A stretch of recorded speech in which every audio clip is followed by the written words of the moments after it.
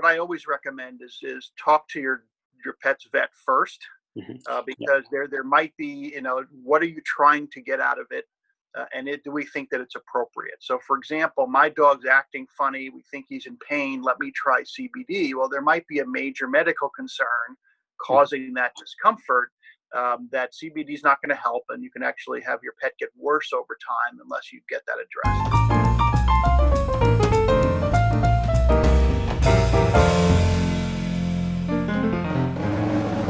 Johnny Gardner here with the Boston Terrier Society. In today's episode, we're going to be talking about CBD supplements. Is it safe to give your Boston Terrier? How often? And what could the side effects be? I've been asked this question a number of times within the Facebook group, so I thought now bringing a veterinarian on would actually be very helpful. And luckily and thankfully enough, we were able to get Mark Verdino. He's a veterinarian with the North Shore Animal League America. It is the world's largest no-kill animal rescue and adoption organization. And it's out of Port Washington, New York. And he's going to be talking about CBD supplements with us today. Without further ado, let's go ahead and get into the show. So first off, Dr. Verdino, if you could just please explain a little bit, what is CBD when it's related to pets? All right, so CBD is the acronym for cannabidiol, which is a derivative of the hemp plant. The common misnomer about CBD is that it's pot, and it's really not. They're both just derived from similar species of plants. However, the psychoactive component of marijuana or other, pot, as we want to call it, is called THC. I'll spare you the long scientific name for that. You can look it up. But that's the component of marijuana that has the most psychoactive activity. So it works most on the brain. That gives people the euphoria or the high. CBD products, for the most part, contain very little THC at all. CBD is what they call a hemp-derived product, and commercial hemp in the U.S. That's legal is defined as having less than 0.3% THC content. So all of the veterinary products out there, for the most part, the ones that I'm aware of, the legal ones, are considered CBD or hemp. A lot of them they'll say hemp chews or CBD chews. Yeah, I see those all the time. So by law, to be less than 0.3% THC. So that's what they are.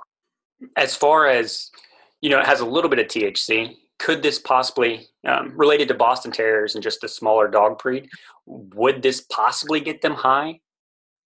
The answer is no. There is like zero chance that it will get high. Now there have been some with CBD products. There have been some sedatory effects.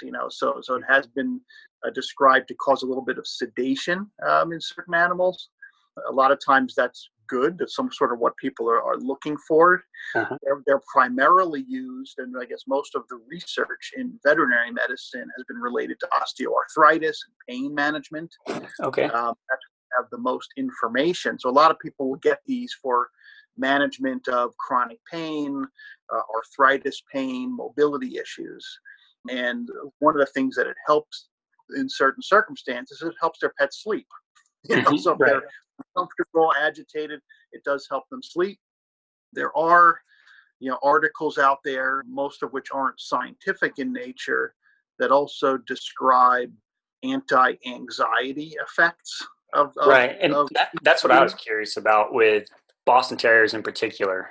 Giving this to them almost on a daily basis, would that be something that would be okay to deal with separation anxiety? Well, I guess there's two things. Do I think they're safe to give on a daily basis? Yes. I think that the safety profile of a lot of CBD, for the most part, has been determined, and it's been deemed to be safe. Really, the only known or documented side effect is there can be some elevations of a particular liver enzyme called alkaline phosphatase on lab work. What they don't know is that just interference with the lab work? Or is there really something causing that enzyme to go up? But all the other liver parameters have not changed, so we don't think that it's liver toxic. So safety-wise, do I think it's safe to give every single day? Yes, and probably in my opinion, more safe than some of the drugs to give every single day. Right, because I was giving Benadryl to Bella. And I know that's probably something I should give every day. Benadryl, you in your case were likely using it for the side effect of Benadryl, correct, which is sedation. Because it's drowsy. It's not doing anything directly for anxiety. It's just making her a little dopey. So she tends to just you're drugging your dog. So again, I've used Benadryl for similar circumstances like that. I don't recommend using it in perpetuity. Because again, long-term use of Benadryl or other antihistamines have been shown to have more side effects long-term. As far as using a particular type, let's say, would there be a different, like a chewable versus I've seen the liquid droplets? Would you recommend a different one? Let's say Bella has arthritis versus dealing with separation anxiety, what we were talking about, one over the other? For the most part, I don't really think the version or the formulation that you use makes a difference. Obviously, you're not going to have Bella vaping or doing something like that that people do. But whether you're using an elixir, which is like the drops, or whether you're using a chew, the ingredient is the same. There is some debate about bioavailability of different formulations. So obviously you have to do your research and look at the company and see what they say about bioavailability. What that means is usually if you give the elixir is a more concentrated form. It gets absorbed pretty readily. However, if you feed it with a high-fat meal, it may bind to the meal. Or if you feed it with so depending on what you're feeding along with the elixir, it might make a difference.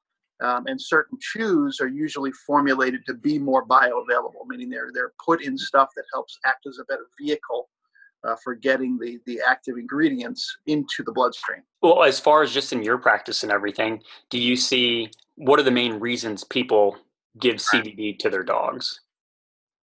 The two reasons they want to give CBD are for pain management. So again, for arthritis pain in particular, the old dog who's not getting up as readily, that type of stuff. Then the second reason, and probably even more of an interest for people, is anxiety. As far as common side effects with CBD in the smaller dog breeds, what do you see that could be? Really, the only thing that we've seen is some sedation. And we really have not seen any contraindication to its use with other medications, which is a lot of times a question. So if my dog's hyperthyroid or hypothyroid or diabetic, and I'm giving other things, is there a contraindication to using CBD?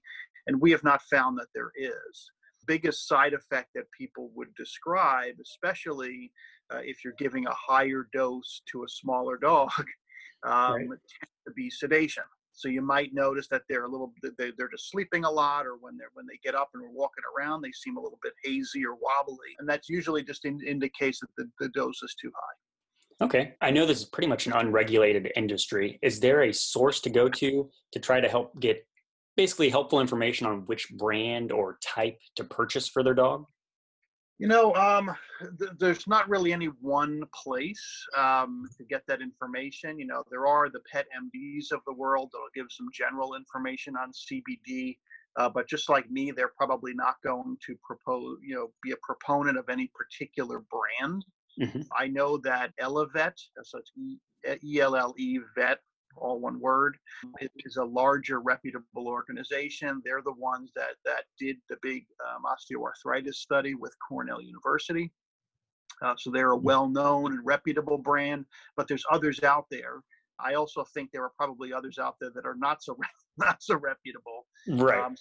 The bottom line is there are, I am sure, Facebook groups and other organizations that where people talk about what they've used, and usually the ones that are kind of the oldest companies, the ones that have been around the longest, tend to be reputable.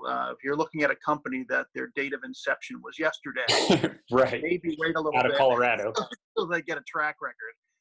Right. Okay. For someone, this is all about Boston Terriers as far as the YouTube channel and the website, but just a smaller dog breed, what is something that you would say for someone that's considering for the first time to give their dog some type of CBD, whether it be chewable or some other type of ingestible? Right. Well, what I always recommend is talk to your pet's vet first, Yeah. because there might be, what are you trying to get out of it, and do we think that it's appropriate? So, for example, my dog's acting funny. We think he's in pain. Let me try CBD. Well, there might be a major medical concern causing that discomfort. That CBD is not going to help, and you can actually have your pet get worse over time unless you get that addressed. So, first thing is talk to your vet. Your clients may have vets of their own that use certain products. They may even sell certain products in their practice. So that's usually step number one. I'm usually not opposed to trying it for, again, low level. We know your dog has arthritis. Your dog's been on long-term NSAIDs, or we're considering that this might be an alternative that might be safer to use long-term. I tend to not, again, recommend if your dog has anxiety issues, because anxiety issues can be very complex, to just throwing CBD at it, because any kind of anxiety can manifest as aggression if not managed properly. And what you don't want is my dog kind of runs and hides when there's a thunderstorm, and I put CBD on, and now it bites my kids when there's a thunderstorm. So you want to be careful about that. So again, I would always say talk to your vet first, and then make a decision in coordination with your vet. Okay. Any other final thoughts that you'd like to share, or anything else that you could think of? It's kind of a new product line, if you want to call it that, in veterinary medicine, and CBD, even in people, is relatively new to the marketplace. There's a decent amount of research that has been done in people, significantly less in animals, but it is happening. So kind of what we tell you today about CBD and its side effect profile and risks and rewards may change as more research comes out. It may change for the better. It may change for the worse. Again, right now, I think it's relatively safe to try in most circumstances, and I do think it works in certain things. Again, I use it on my own pets. I have pugs, which are relatively the same size as Boston Terriers. Right. Tend to be fatter and squishier. More snorty.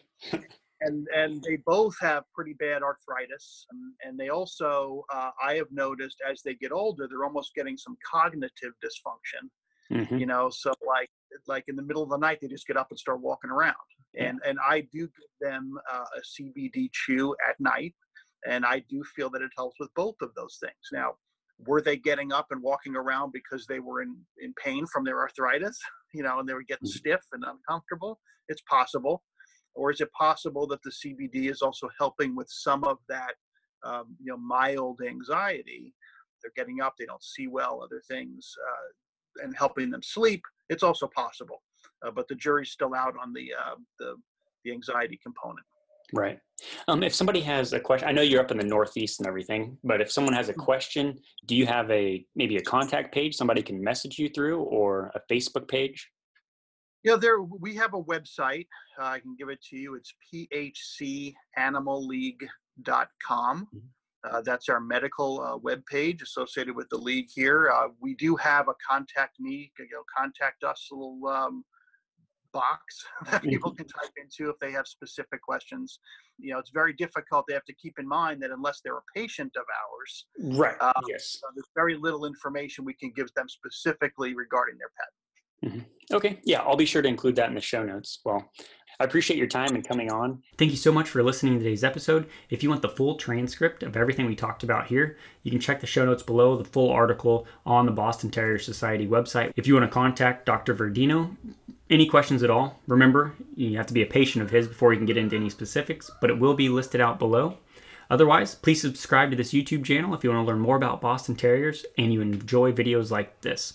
So, talk to you guys later and have a great day.